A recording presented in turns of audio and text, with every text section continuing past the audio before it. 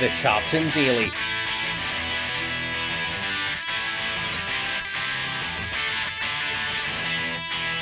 A Scotland Euro 2020 podcast by Hodgie the Hack. It's the Tartan Daily, and we're back. And back with me today is Mr. Stefan Carlin. I can't believe that we're at a dozen of these episodes, mate. It's time is flying. And I have missed doing the Tartan Daily yesterday due to internet issues at this hotel. So I'm going to treat you today. We're doing a double header, one after the other. So first off, we've got Stefan, and then we've got Mr. Adam Miller, Old Firm Facts himself, is coming on. So we're going to start off with Stefan. And I thought, you did the player ratings with me against the Czech Republic. It should be again, mate. But I think it's going to be a much happier bunch of ratings this time. I think that's safe to say, isn't it? It's safe to say. There's a player in particular that absolutely slated by me that is now going to receive possibly the highest rating I'm probably ever going to give. So I wonder who that might be. No spoilers here.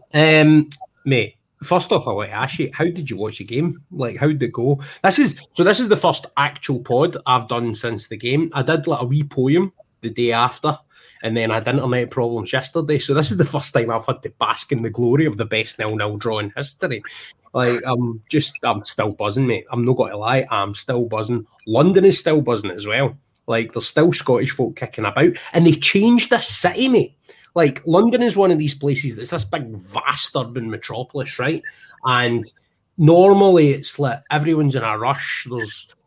I don't know, it's like it's not the most interreactive of cultures in London. It's like, normally if you're going to, you stick to your own group, all that kind of thing. Yeah. Mate, that's just been flipped in its head. Everybody's seen the videos on social media. Everybody's seen Scotland fans. My personal favourite was saying you're just a bleep Robbie Burns, singing that at the William Shakespeare statue. Outstanding. I enjoyed that, I have to say. There was a couple of other chants maybe within the stadium that I liked about Tyrone Mings being called a bleep Grant Hanley. Couldn't resist thinking that was a topper, to be honest. But no, listen, what a game. I covered it live for a it's called Pass the Mic, and right. Possibly one of the hardest things I've had to do is remain professional during it, because I kept on getting I can't explain. I kept on like wanting to blurt things out and that I couldn't. But I did let myself down at the end, because when the final whistle went, I just absolutely lost it. And people can laugh at that, and I have seen people saying, well, you know, what are these people celebrating a draw for? Listen, it was a vital point for Scotland, and to do it in Wembley. And I think the last time that there was a 0-0 draw at Wembley was 2010 World Cup qualifier, or it was in 2010. It was against Montenegro, I believe. So it doesn't happen at Wembley a lot. I'm liking that you're getting in there early on with the high rateable value points of view, which I like. Do you know one? I was on a thing for Football Joe, like joe.co.uk after. Yeah. And the lad that was on with, Ruben Pinder, he pointed out there was 2 Champions League winners in the park, and they were both playing for Scotland. And I was like, yes, I didn't even think of that, which is superb. Andy Robertson and Billy Gilmour, obviously. So, I mean, both of them were brilliant. Captain, just looks every inch of Scotland captain. Love the way he came out and defended his troops after the game. And Billy Gilmour, I mean, we'll get to the superlatives once we get into the nitty-gritty of the ratings. But did you enjoy your experience of watching the game? I didn't know you were actually doing something work-wise, mate. Anyone that's doing anything work-wise, I'm just so delighted, like, for them, because that's what you should be doing around this. It's why I started this podcast, you know what I mean? Yeah. Listen, I did enjoy it. I thought Scotland played better than England, and people could say, mate, like, we were much the better team. People can say, well, no, they didn't. This was a poor England team. This was not a poor England team, and I'm not having... We don't have a poor England team, like, talent-wise, they are stacked. It's probably the best England team there's been since perhaps the golden generation of Scholes, Lampard, Beckham, etc. You know, they've got guys like Phil Foden, who was their danger man, was pocketed by Motherwell's very own Stephen O'Donnell. Raheem Sterling tearing it up in the Champions League and the Premier League, pocketed by Motherwell's Stephen O'Donnell. Harry Kane was kept out of the game by Grant Hanley from Norwich, and they're saying that this was a poor England team. It was not. We don't throw shade at Norwich on this podcast, but just point that out. No, never. Amazing, wasn't it? It was truly one of the best performances I've seen from a Scotland team against, and I'm going to pay compliment to them, a high class opposition, and I think this is now a turn, not a turning point, but it's a defining moment under Steve Clarke, where we're starting to really see how much these players play for him. And he set the game plan, and they executed it to perfection. And I don't think there's any greater compliment a manager can receive than when his players go out and play for him 100%. That is absolutely it. That was one of the lines in my poem, that the 11 men stuck to Steve Clarke's game plan. Absolutely brilliant. If you've not checked out that poem, by the way, it's 2.5 minutes of your life, but I hope you enjoy it. That's down as episode 10. I'm still delirious, mate. So the way that I watched it was in a pub, but it was like a pub in London, and it was set up for the football, and there was England fans on the other side of us, and they were like chatting, "Let Scotland get battered everywhere they go." And I'm proud that Grant Hanley is my club's captain as well. Good stuff. Andy Snack in there with the comments saying Hanley was fantastic. Proud he's my club's captain too. I like the England fans. Just like, see, to be honest, their chanting is just rotten. Like, it's just no as imaginative, no as funny, just no as good. Like, we are better at that. We are better at that. Scottish football fans generally, and Scottish gig fans, Scottish crowds, right, are just better at being a crowd and supporting something. You know what I mean? Have you seen the thing on YouTube where it's an American reacts to Scottish crowds versus English crowds? Have you seen it? Because that's mental. And tell you what, the English fans think that there's something they've not met a Scottish crowd that will ever, sort of be defeated, because our fans in our game of it's different. Do you know that? Because it's so raw, it's so emotive. The passion bleeds through, and you hear it. Whereas down in England, it's the prawn sandwich brigade. It's Scotland get battered everywhere they go, even though they don't. It's the football's coming home, even though it's not. It's just boring. It's boring. It's juvenile. It's terrible. It's poor. It's embarrassing. Boring as well. That Gascoigne goal, it was one of the greatest goals in Euros history, arguably, right? And they've bored me of it. Like, I'm sick of watching it. I'm sick of the dentist chair celebration. Like, don't get me wrong, it was a sick enough for Scotland, but then the passage of time means that you eventually go, oh my goodness, what a moment in the game to do it. All of that kind of stuff. But they've just kicked the Bahookie right out it. And now I'm just like that. Nightmare. Phoebe's getting in touch to say, morning guys, the Scots were brilliant on and off the field, must be said. Aye, we were. I'm proud of my country. Said that in the poem as well. It's fans and players alike. Unbelievable, mate. I mean, look at me. I've started talking about it again. Like, my life had kind of gone back to some semblance of normality, and now that I've started talking about this, thinking about this again, I'm just sitting here with absolute cheeser in my face. It's that feeling I've still doesn't quite compare to Serbia, of course, but I still have that sort of knot in my stomach where Scotland have actually went and done something. But I suppose it all hinders on Tuesday, and is whether or not we're celebrating this draw for a reason. Folk are going to say this is defeatist, right? But I'm happy now. Like, as long as we don't get absolutely gubbed on Tuesday, right? I'm happy with how the Euros has gone. If we were going to take 1 point, it needs to be against England. The only way that this would now be a rotten Euros is if England go on and win it. Whereas if they don't, then I'm quite happy. Like, is that defeatist or is that realistic? What is it? I mean, but that said, I think we can go and beat Croatia. I mean, Luka Modric is the standout in their team. My worry is Ante Rebic has been rotten in the first 2 games, so it'd be just like the thing if he turned up against Scotland. But if he's as poor as he's been in the 2 games, and I mean, touching wood here, but if their defence plays like it did against England, then I have absolute confidence in us getting into that game to go and get the win, man. To answer your question, yes, it's very defeatist. How you're an Norwich fan when you're hitting out with that.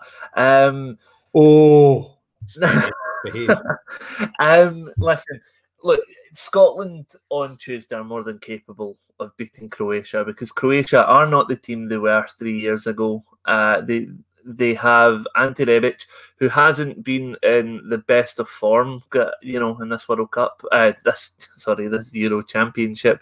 The only threat I really see from Modric is in the centre of the park and on the left-hand side, and that's in Ivan Perisic and Luka Modric.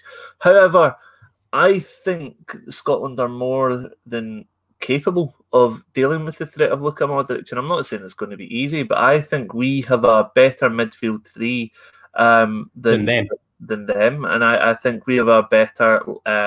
I was going to say we have a better left back. We do have a better left-handed side in Tierney and Robertson, but obviously Perisic will go up on the right. But listen, Stephen O'Donnell kept Foden, Sterling, and Grealish quiet. Why can he not keep the ageing Ivan Perisic quiet? So it's going to be a hard game, but Scotland will know that it'll be in front of a home crowd, and hopefully, and I said this on last Monday on Go Radio, but hopefully people don't put expectations on Scotland to go through, because I think right now, when the expectations are off of us, we will play well. As soon as there's an expectation on us, we will crumble. So people need to keep their emotions in check. Is that also defeatist, right? Because I actually think this Scotland team's mentally stronger than that. I think they proved their mental strength with the way that they responded to what was pretty barbed criticism after a game against the Czechs where, yes, the result was poor. And that was the point Steve Clarke made. The result was poor. He didn't think the performance was that bad. I don't think the performance was that good, but I think on another day we could easily have got a point out of that game. Just like on another day, we could easily get 3 points out of the England game. The performance was there. It was just the lack of clinical edge that Scotland had, opposed to the Czech Republic, who had it. But the performance wasn't poor. There was some individual performances that were poor, but as a collective, it was a positive performance from Scotland and just unlucky. But going into the England game, and this is where the expectation comes in, no one expected Scotland to go down there and get a point. No one expected them to rock up to Wembley and play England off the park, which they did, by the way. They did. So it's just about managing expectations. Don't put unnecessary pressure on the boys. I think they know what's at stake. And I think they did it in Serbia. They can do it in Glasgow. There's no doubt in my mind they'll be able to do it. But it's just about what Scotland team performs and shows up on the day. But see the other thing as well. See that home crowd. See how energised they're going to be. I mean, against the Czechs, they were good. I think it's going to be a different level. Against Croatia, I really do. And I'm so excited to see that, to be honest. Like, part of me is wanting to just go up outside Hampden and pay the $2,500 I'll need for a ticket off a tout, you know? I'm honestly, like, I don't remember being this happy about Scotland, because even the other results we've had, like the win against Italy, the win against France, spring to mind, or 2 wins against France, that I can remember, but it was like, it was part of a qualification campaign. This is a major tournament. And this is a major tournament where we've come and we've given a performance that I'll remember forevermore. And do you know what? Right? It's restored my love of football a wee bit, because, like, what other game could end? Like, what other sport could a game end 0-0, no goals, and bring so much joy? Like, because I'm still delirious, mate. Like, still really, really happy. And I honestly think we've got a good chance. Just before we get into the ratings, which we'll need to do soon, let's just talk about the overall tactical setup. Obviously, having Kieran Tierney back was massive. Yeah. And made a big difference. But see the genius of Steve Clarke, right? Fitting a midfielder and a left back as the two side centre backs. And what it's done is it gives us this majestic ability to play out for the back. It actually by playing both players out of position, it almost maximises their attributes. That's fantastic tactical acumen. That's easy to say. What, 20 past 10 in the morning? But no, that is fantastic tactically to do that, to produce that. I think I said last week on the podcast, maybe I was wrong, maybe I said it the other day on the other thing I was working on, but Scott McTominay playing in the defence, I think, is for Scotland, is better than Scott McTominay playing in midfield. Now, don't get me wrong, he's an incredible midfielder, but having the ability to be a ball-playing centre-back, because you are naturally a midfielder, works wonders for Scotland. And, okay, he got caught by Raheem Sterling, or was it Foden? He got caught by one of them early on in the England game, but other than that, I don't think he put a foot wrong. A couple of passes, I would have said I would have given it to someone else, but it's honestly just Steve Clarke having that sort of foresight to see where these guys can play and how it can benefit the team. I think it's just unrivaled, and I don't think he gets enough credit for it. But then again, I don't think Steve Clarke gets enough credit in general. So I think he might after this. Like, if you look at the last two managerial jobs he's done, they've both been fantastic. Yeah. Well, I don't think there's any disputing that. And to be honest, at West Brom, I think they got a bit bored of the football, right? But he led them to a record Premier League finish the season before he got bulleted. So, I mean, he's no that bad a manager, let's be honest. And what an appointment as well. Like, everybody was a bit underwhelmed by the appointment. I said at the time, the one thing I liked about it is he had made a team which has now been relegated, but he made them play above their station, so high above their station. There was better Kilmarnock teams in seasons before that, didn't he do as well? You know what I mean? Better groups of players, I think, in terms of the individuals involved. And someone that can make it more than the sum of the parts is exactly what you need as a Scotland manager. And as far as I'm concerned, he's got the job as long as he wants it now. The thing about Steve Clarke came into the job, you know, people were underwhelmed. I wasn't. Listen, it was we had Alex McLeish that took us to Kazakhstan and get thumped 3-0. Nice. I was never convinced by the appointment after starting to appoint Alex McLeish. I think I tweeted when it was announced, turn the lights out and, you know, last one out, shut the door, because it's over. But, you know, fair dues to McLeish, because he got us to that Nations League finish that allowed us to get to here, to where we are. Obviously, we had to go through the Israelis, by the way. Israel, after this Nations League coming up in September, October, November. If we never play Israel again, it'll be too soon. But then to go into Serbia and do what we did there, it was all a platform built by Alex McLeish. But I don't think we would have got where we are if it hadn't been for Steve Clarke. If McLeish had continued on, I don't think we would be where we are. No chance, man. Like, I don't think McLeish is the manager he used to be honest. No. And by the way, people will have noticed I've just put the handles up on the screen, which I had removed for another reason and then forgot to put them back up. You see, at Di Stefano Talks is Stefan's handle. That's his own podcast, so make sure and go and check that out as well, everybody, because some really good listening there. But let's get into the nitty-gritty of the ratings, mate. We've got half an hour to get through these, which I think is ample. Just quickly, before we go into that, I just want to give a bit of contrast. So we did the ratings for the Czech Republic game, and I would say like there was a kind of pattern sort of set itself where you would rate the players one less than me. You said you were going by a kind of Bild, the German newspaper style, and then I wasn't. There were a few discrepancies to that rule. Obviously, Stephen O'Donnell was rated poorly. You rated him a 3 after that game. I gave him a 4. Jack Henry, you gave a 6, and I gave a 4. That was one of the discrepancies. Another one was McTominay, who I gave a 4, you gave a 5. And I'm just looking here, and you gave Dykes a 3, which I thought was incredibly harsh. And then I gave him a 6 because I didn't think he was that bad. So those were the exceptions to the rule there. I've no actually gone into my full sort of Anorak hold-up mode and done an average mean across the ratings. But just looking at it here, I would say it's between 5 and 4, 5 or 6. So let's say maybe run about 5 for them all. So I think the average rating for these players is going to be higher.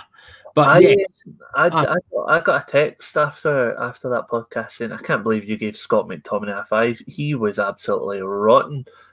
I agree with that person. I thought he was rotten. No, honestly, Scott McTominay's a different class of player. You see it and you don't, but for me, nah, couldn't give him anything below a 5 was unmerited, in my opinion. Fair enough, my man. Fair enough. Right. Well, anyway, let's get into the nitty-gritty of this. So, David Marshall, in the opening game against the Czechs, you gave him a 5. I gave him a 6 because I didn't think he was that bad. Barry's one big error. Yeah. What are you giving him for Wembley? He had a decent game. He didn't have much to do because I think the defence nullified the threat that the English had. However, he pulled off I don't want to say sensational because I hate using hyperbole, but I pulled off a great save from Mason Mount, and it's the only real thing I can really remember him doing. So I think I don't want to go over the top. I don't want to go a little bit too low, but I'm going to just go for a 6. I think a 6 is a fair because I don't think he had too much to do, but what he did do was good. But listen, it's not a 9 or 10 rating. No, I don't think it's that. Just sticking to type, mate. Oh, sorry, on you. Sorry, he let himself down where players would pass the ball back to him and he would just hoof the ball and it wasn't working. So it was just giving possession away that allowed England to retain and rotate possession without Scotland really getting up the park. So that was just my grudge that I had against him, but he's obviously been told to do that. But by the by, a 6. So I'm giving David Marshall... we're getting some nice stuff in the comments there. Tom Ives, loving it. Nah. Kenny McLean. Kenny McLean would be great to have there for Scotland. I'm sure he would have been involved if he was available. Nick Muller says, Scottish fans were great, did some great videos uploaded yesterday. We'll be talking a bit more about that when I speak to Mr. Old Fun Facts at 11 o'clock, Nick. So that will be that will be of interest to you, maybe. But yeah, just sticking to type, Stefan. I'm going to give him a 7 because I thought he's an experienced head. He's obviously talking the whole time. He's playing an important role in terms of making sure that the back 5 is set up the way that it needs to be positionally, and it's all of the kind of intangible elements of being a goalkeeper that I think he sort of did really well with. So yeah, 7 from me for David Marshall, which brings us on to the Renaissance man, Stephen O'Donnell. So you gave him such a low rating in that first one. You gave him a 3, and I think he was really, really poor against the Czechs. But what character to bounce back for that, man. And like his interview where he sort of revealed that he'd kind of seen everything. I like the mix of sort of vulnerability, but like just headstrongness, saying, do you know what, you've just got to block it out. And it's such a spotlight as well for a player who, I mean, he's playing in Scotland, so he's not getting the scrutiny of like an English Premier League player or anything like that. So to be thrust into the spotlight in such a way and given such criticism, it must be really hard. Like, and what struck me when I was watching that is he's younger than me, and I'm thinking I'd struggle to deal with that if folk criticise my work, which is obviously a lot less high profile than what he does. Yeah, I'd struggle with that. So I just think it was an amazing strength of character, and I'm so proud for him. I'm proud for him, for his family, for everything. It just like genuine emotion there that I'm happy for the guy. It was a real test of his character because he had been thrust into the spotlight, and he received, I think, some well-leveled criticism, and I think the criticism he got was fair. I think there was some that was over the top, but you get that all the time. People do go that too far. I don't think giving him a 3 was too far. I thought he merited it. I was going to rate him a 1, but I thought that's too harsh. But listen, he performed amazingly on Friday night. And as I said, he kept Sterling, Foden and Grealish in his back pocket. I don't know. I'd still no mean feat, by the way. Every one of them a world-class player. Yeah, exactly. And I think they're still trapped in there just now. You probably won't see them against the Czech Republic. But I think he performed in a way that he looked like he'd been doing this for years. He looked like a skilled pro at being able to mark world-class players out of the game. And he did it with an assurance and confidence. And even though he got tired, he still wasn't letting Jack Grealish come in and do anything fancy. That he just took him right out of the game with a challenge. And I think that's the desire and the sort of heart you want to see. He didn't put a foot wrong all night for me. He had a great shot stopped by Pickford. Had that gone in, you're thinking, oh my God, this guy's not only came back to put on the performance of his life, he's just bet England at Wembley thanks to his goal. But look, realistically, it was a performance of his career. I don't think he'll replicate that kind of performance. It really was. I don't think he'll have that platform again, will he? No. I mean, he's never going to be in a situation where the eyes are on him as readily, and to stand up to that was amazing. It was, and for the performance alone, he gets an 8 out of 10 for me. However, for a test of character and being able to come back from what was a lot of criticism that would test any person's sort of head, he gets a 10 out of 10 for me on that level. But performance based, 8 out of 10. So I'll tell you what, do you want me to round that up to a 9? Based on... No. Okay. Yeah. Fair enough. You're such a harsh taskmaster, Mr. Stephen Carlin. I'm kind of envious of the level of harshness that you can exude when doing these. Stephen O'Donnell gets a 9 out of 10 for me, just kind of, again, sticking with our sort of thing. And I am adding the points basically in the exact same rationale. I mean, I've given all my reasons before, but on that rationale, I am totally happy to give that extra point for the exact same reason. So I am rounding mine up to a 9, and I think deservedly so, because I couldn't do that. As a human being, I could not.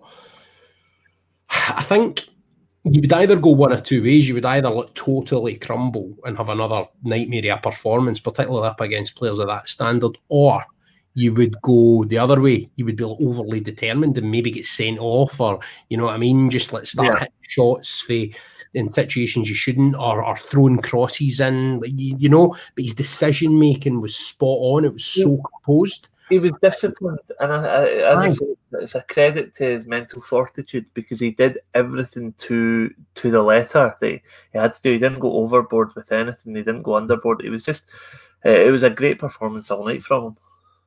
Aye, no, completely agree. Shunting one along in the back five, McTominay. Scott McTominay. I always go right to left with these things. I don't know why that is. Some folk go left to right when naming teams, and it's not that I am biased between righties and lefties or anything like that. A lot of my favourite players are left-footed, Lionel Messi, for example, Diego Maradona, but I am very much a right to left guy when naming a team. Anyway, Scott McTominay. What are you giving him? Listen, everybody knows I love Scott McTominay, McSauce. He's my boy. Absolutely love him as a player. He really is Rolls Royce. Didn't have the best performance against the Czech Republic, but I think he, again, like Stephen O'Donnell, he raised his game when it mattered, and he put in a stellar performance, bar one wee mistake, but it didn't come to anything, so we don't really focus on it. But listen, a great performance from Scott. Put into that defensive position again, where I think he really excels. Didn't really do too much right, didn't really do too much wrong. I think the one that really bumps the score up for me a little bit was at the end, and the scramble. He just threw himself right into that to say, no chance. I might be English, but you're not scoring. And the way he just put himself right on the firing line was sensational. So for that reason and a performance as well, he's going to get a 7. 7. Okay. Again, I think that's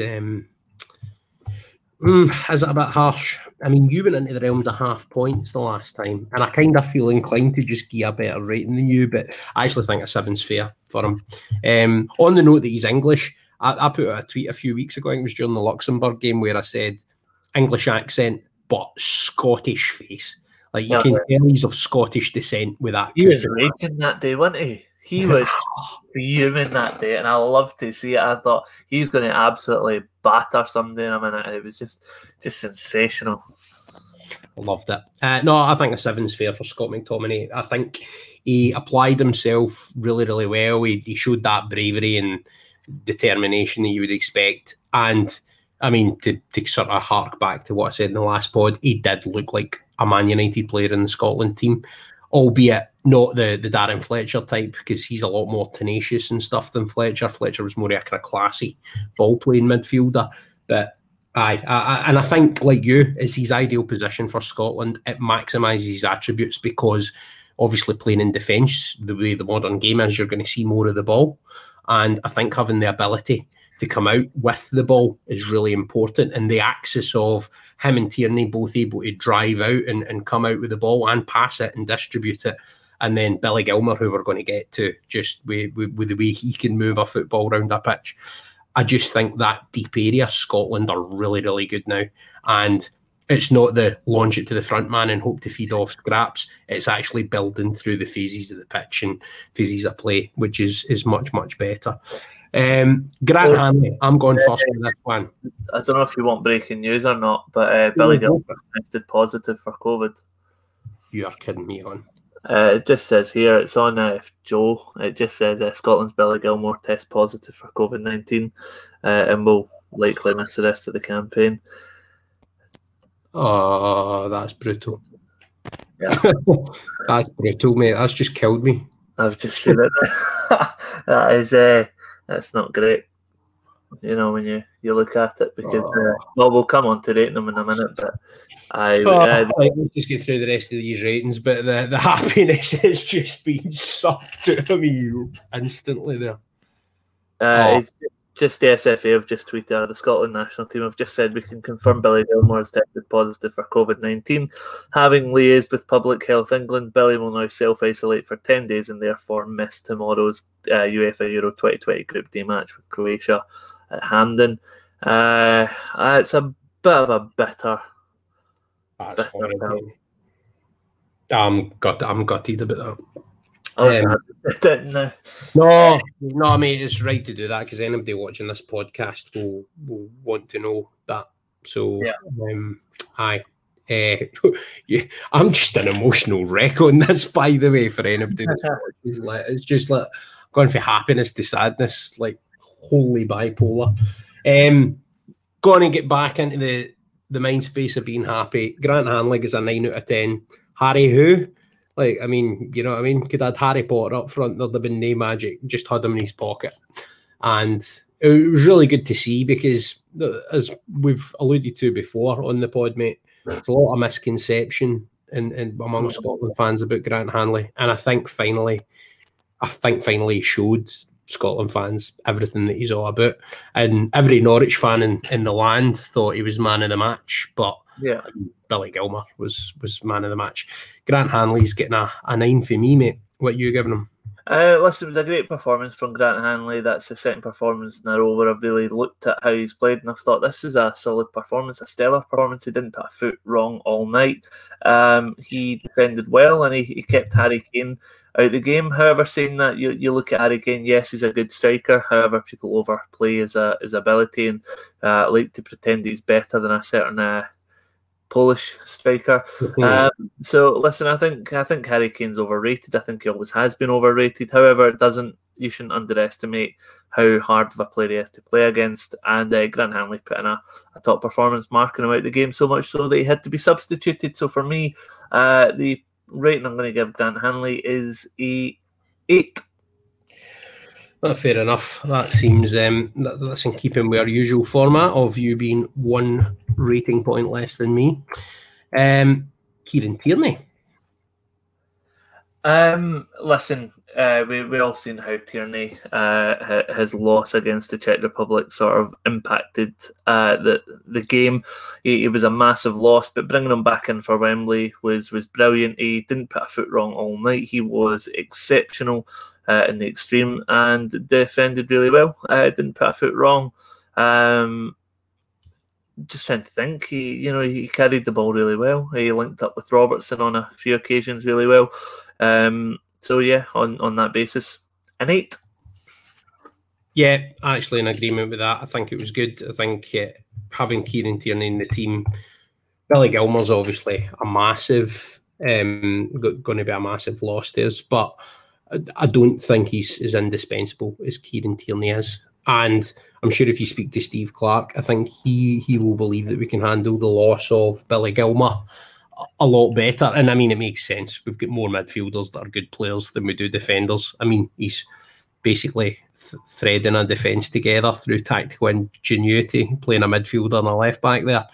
I think the dynamic of sort of Tierney and Robertson bombing down the left, maybe given the nature of the opposition, wasn't quite as prominent as it maybe could have been and would have been, I'm sure, against the Czechs had Tierney been fit.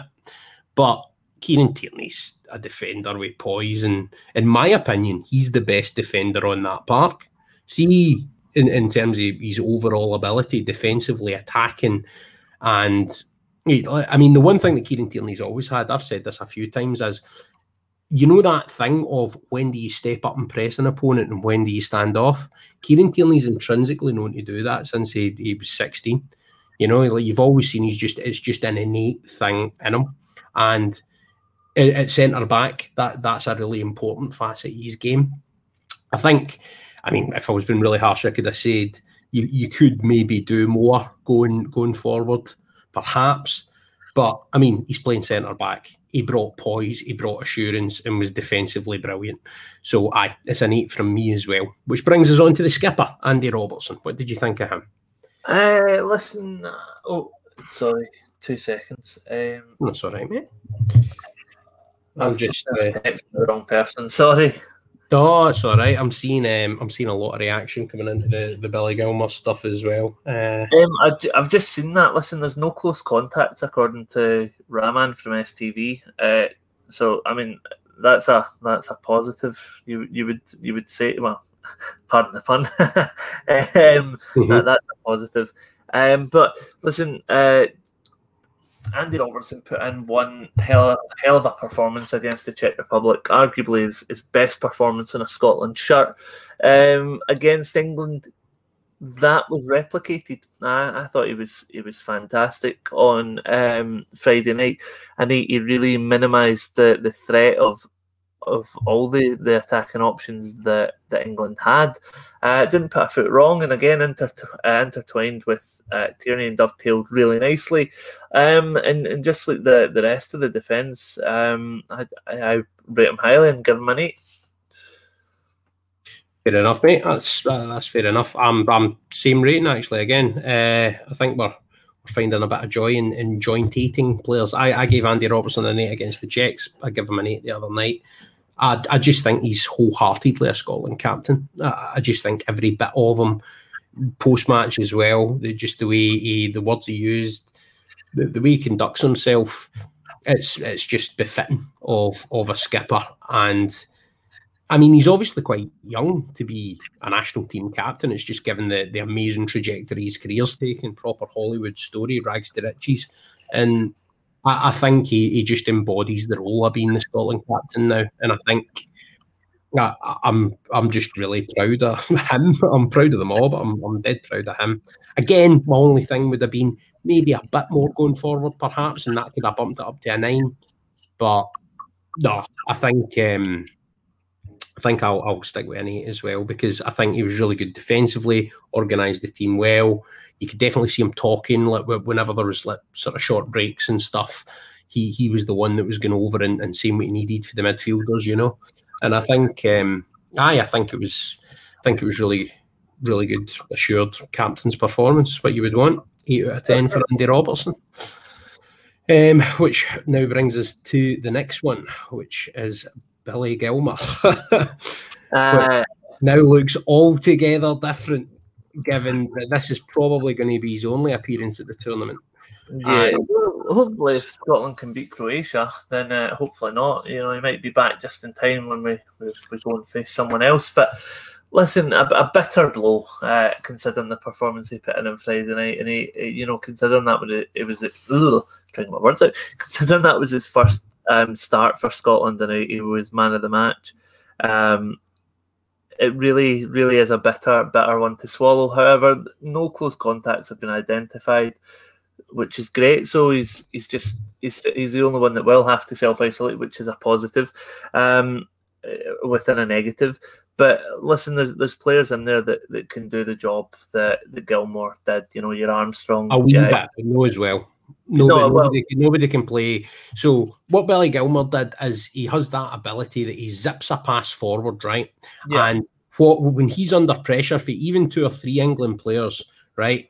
What any other player, and I would say just about any other player in the Scotland team would do in that situation is they would play a pass maybe to the fullback or backwards. He's zipping passes in that get you on the turn and attacking England. You know what I mean? Breaking that press. Time and time again, we zipped passes that are played with the correct weight, and just, I mean, given that he's only just turned 20, it's incredible the assurance that he shows. He's just naturally an amazing footballer, and yeah, I thought it was phenomenal, and I was going to give him a 9.5 out of 10, but given that it might be his only performance at the tournament, I'm bumping that up to a 10. And I just think it was a record number of passes at a major tournament for a Scotland player at 20 years old, in your competitive debut and also your first start. Phenomenal. Yeah. Listen, I had a rating that I was going to give him, but before we came on air today, I'm not going to change that rating just because he's ended up out with COVID. I am going to give him a 9.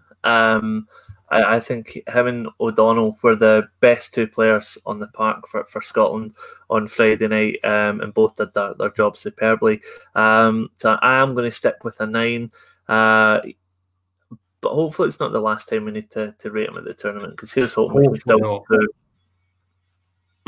No, it's pure put a semi-downer on this man, but it's just Scotland, isn't it? Like, if you're a Scotland fan, it's never going to be straightforward, man. I've just had a text from my old man, by the way, and he said about how there's no close contacts, and he went, well, that'll be good news for England, because nobody get absolutely anywhere near him on Friday night, so they'll be happy about that. Spot on, Stefan's old man. But yeah, listen, real gutter. But listen, we're Scotland. We never do anything easy. None's ever easy, man. I think Billy Gilmour was phenomenal, and I can't use superlatives high enough for his performance. He's going to run the Scotland midfield for 15, maybe 20 years. He's unbelievable footballer. Yeah.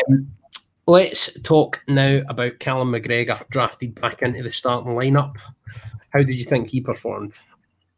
Callum McGregor had an absolutely horrendous season at Celtic, and a sort of season that many Celtic players had. But I thought Friday night, he rocked up to Wembley with that old swagger that Callum McGregor used to have, and he absolutely did his job. Did not do anything wrong, was there, always making a pass, always willing to take the ball, always willing to run. Never played a safe pass, mind you. You know, everyone always talks about how he's a safe passer, but he had some nice passing, had some nice movement, he played well. And I'm going to give him a 7 out of 10. I think a 7's fair. I think a 7 is fair as well, for all of the reasons that you just said. John McGinn, super John McGinn. Outstanding player, and one that Scotland are really becoming to rely on. But just like Callum McGregor, he didn't put a foot wrong. Did his job extremely well. But I can't really. I look at how Billy Gilmour played. He's the best midfielder on the park. And for that, John McGinn played well enough that he gets a 7. It's the same with me. The one thing I would like to see him do, which would have bumped it up maybe to an 8, is obviously in the World Cup qualifiers and towards the end of the last Euro campaign, he's become Scotland's current talisman, hasn't he? Like in terms of goals and in terms of those late runs into the box. And we were now, granted it was England, it was a tough game, but we're only seeing flashes of that. I want to see him do that consistently over like the best part of 90 minutes. I want to see him getting into the box and influencing things at the top end of the pitch a wee bit more. And he's got a couple of guys that he can combine with now, you know, and Adams and Dykes. And I should say, by the way, I think Scotland should absolutely stick with those two in every game now. Like, I hope Steve Clarke doesn't revert to a midfielder or two kind of tens again. But at the same time, Steve Clarke, you're the boss, mate. I'm not going to tell you how to do your job.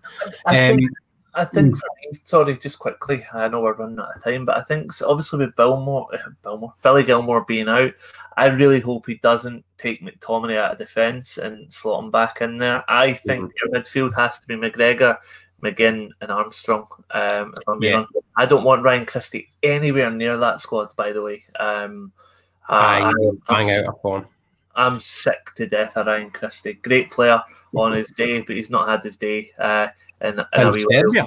It's in Serbia. So, yeah, listen, has to be Armstrong. But, yeah, listen, people can be down about Billy Gilmour. That's fine, but it's Scotland. We never do it the easy way. So I'm still buzzing, still right up for this. It's all right. I'm beginning to digest the news, but obviously having something like that kind of break during this stream is kind of set it in a slightly different trajectory from what we might have expected. I agree with your rating for John McGinn. I think it's accurate. I would like to see a wee bit more from him.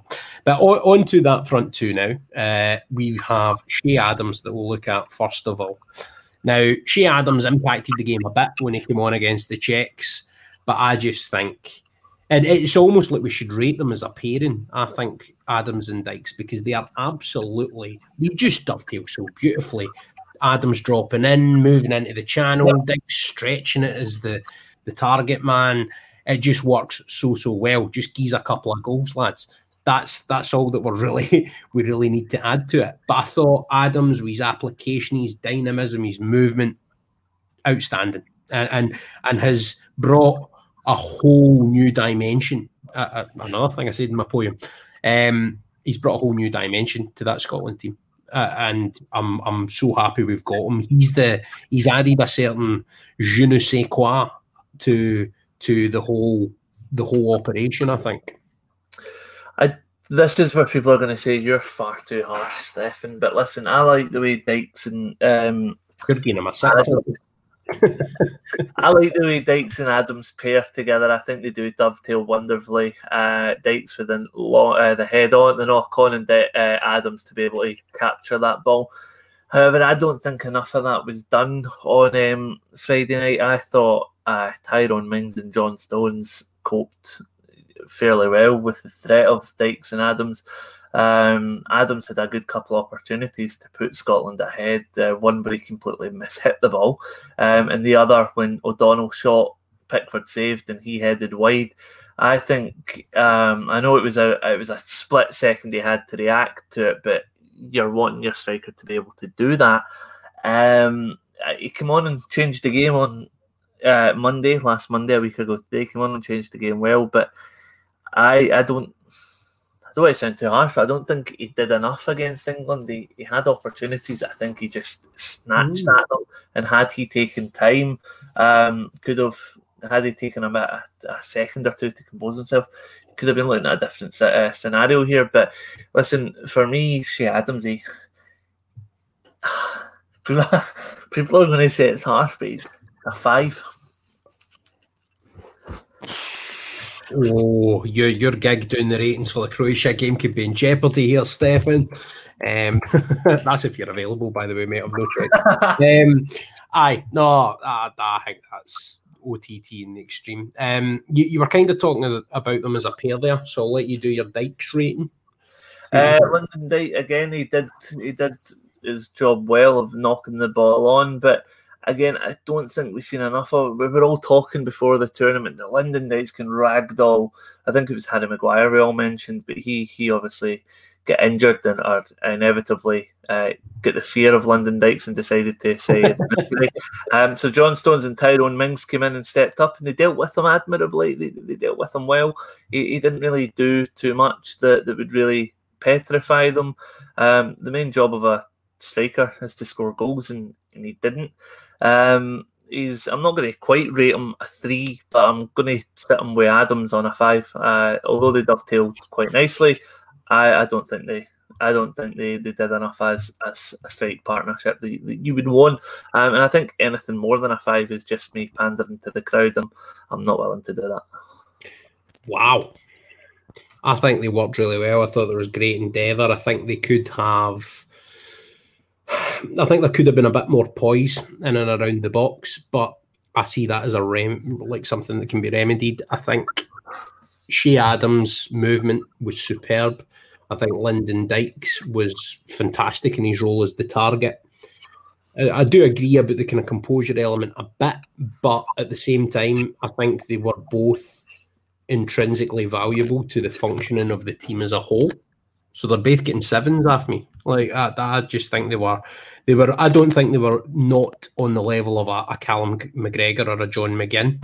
I think they were on that level during the game. So that's why I would stick them in the same thing. And I'm going to revise an earlier rating. I'm going to put Scott McTominay up to an 8.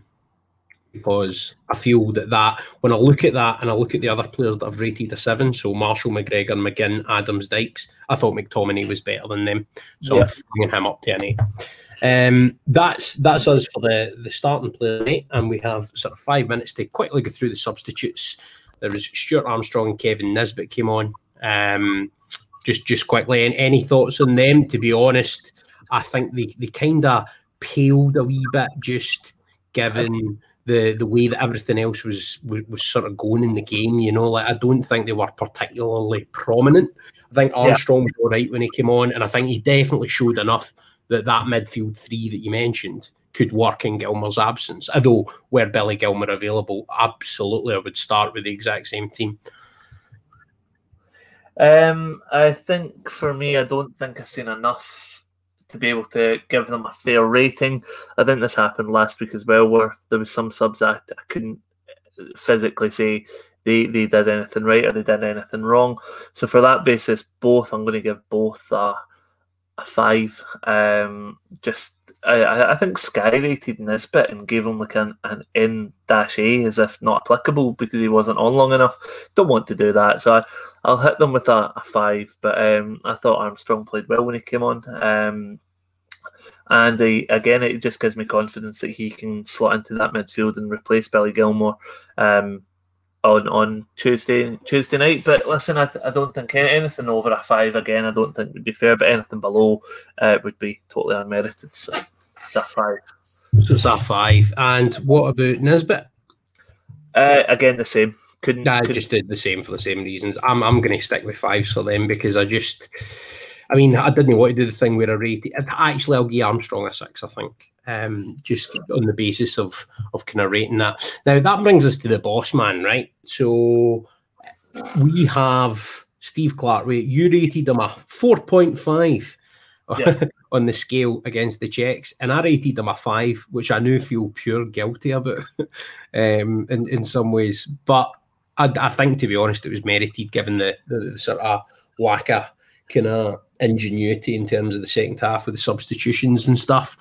I'm giving Steve Clarke, and I'm going to take your lead, and I'm going to go with an 8.5 for how I'm rating his job in the England. Actually, do you know what? No, I'm bumping up to a 9 because I think he got his team spot on. The team was leaked earlier in the day, which I suppose you could argue shouldn't have happened.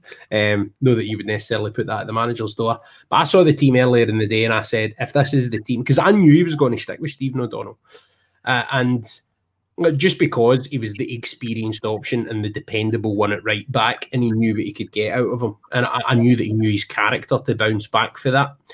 So I was confident he would do that. And then I saw the team and I thought, he's absolutely nailed this. He's made every change that I would have except maybe, like, obviously I would have been inclined to fling Patterson in. Nailed it. Absolutely nailed it. Got the team right, had them motivated, had them disciplined, had them ready to apply themselves, and went out and gave my favourite performance that Scotland have done in a major tournament in my lifetime. And the only thing that stops it being a 10 out of 10 is the fact we didn't win the game. If we'd won the game, he would have been a 10 as well. The thing about Steve Clarke is he always sets up his team not to lose, and I think that's one of the most admirable facts about him, is that he does set up so well. The team choice was questioned by many, especially the inclusion of Stephen O'Donnell, but he doesn't give a toss what people have to say. He's the man that makes the decisions, and he stood up and made the decision that he felt he needed to by keeping O'Donnell in. It paid off. It worked wonders. It was a great decision. It was leadership and the sort of to the extreme. He really showed how much of a good leader and manager and coach he is, not just on the football, but also on a personal level with Stephen O'Donnell. So, listen, it was a great performance by Scotland. They followed his game plan to a T. And yeah, bar the win, I think he got everything right, but I'm not going to take any points off of him for not getting a win, because I think going to Wembley and playing the way that we did was a win in itself. So listen, I'm going to give him the highest rating of all. I'm going to give him a 10, because I don't think he got anything wrong whatsoever. It's a performance to build on. So yeah, listen, 10 out of 10 for Steve Clarke. He didn't put a foot wrong, and I'm just chuffed we've got him as manager, because a lot of people underrate him. Totally. A bit like Scotland going into that game against England, my reaction to that, I did not know that you had a 10 out of 10 in your arsenal, mate. That's definitely set the cat among the pigeons a wee bit, for a less cliched turn of phrase. But yes, mate, what we're going to do is so for anyone that's watching this and has enjoyed it, then please do subscribe to the Tartan Daily, which you can do on podcast players. You can also make sure and do subscribe to my YouTube channel, where you can see all my content, which is streaming once every day, or given that I've no managed to get one out yesterday due to internet issues, I'm doing 2 a day, which I'm going to flit right on to next. So I have Adam Miller, Mr. Old Firm Facts himself, is coming on, and we're going to talk a bit more about the kind of banterous stuff and things like that around it, and maybe a bit about the TV coverage, which he's always got some very, very humorous thoughts on. But Stefan, if people want to find you, where can they find you, mate? You can find me on Twitter at Mr. Stefan Carlin, and if you obviously want to listen to Dave Stefano Talks when it comes back in August, at Dave Stefano Talks on Twitter. So you can find me over there on both.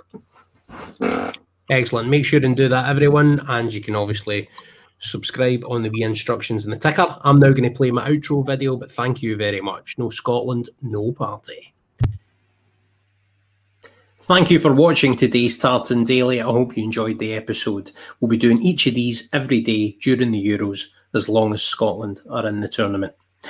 Remember, you can find me. I'm Hodgie the Hack. That's HODGEY the Hack on all social media. So that's Twitter, Facebook, YouTube, and Instagram. If you were watching the stream on YouTube today, then please remember to hit the bell for notifications of future streams. And if you're listening on the podcast, then you can subscribe on your major podcast players, and please give a rating or a comment saying how much you enjoyed it. And remember, if you're enjoying these podcasts, then please share them with all your friends. Thank you very much for watching or listening. And remember, no Scotland, no party.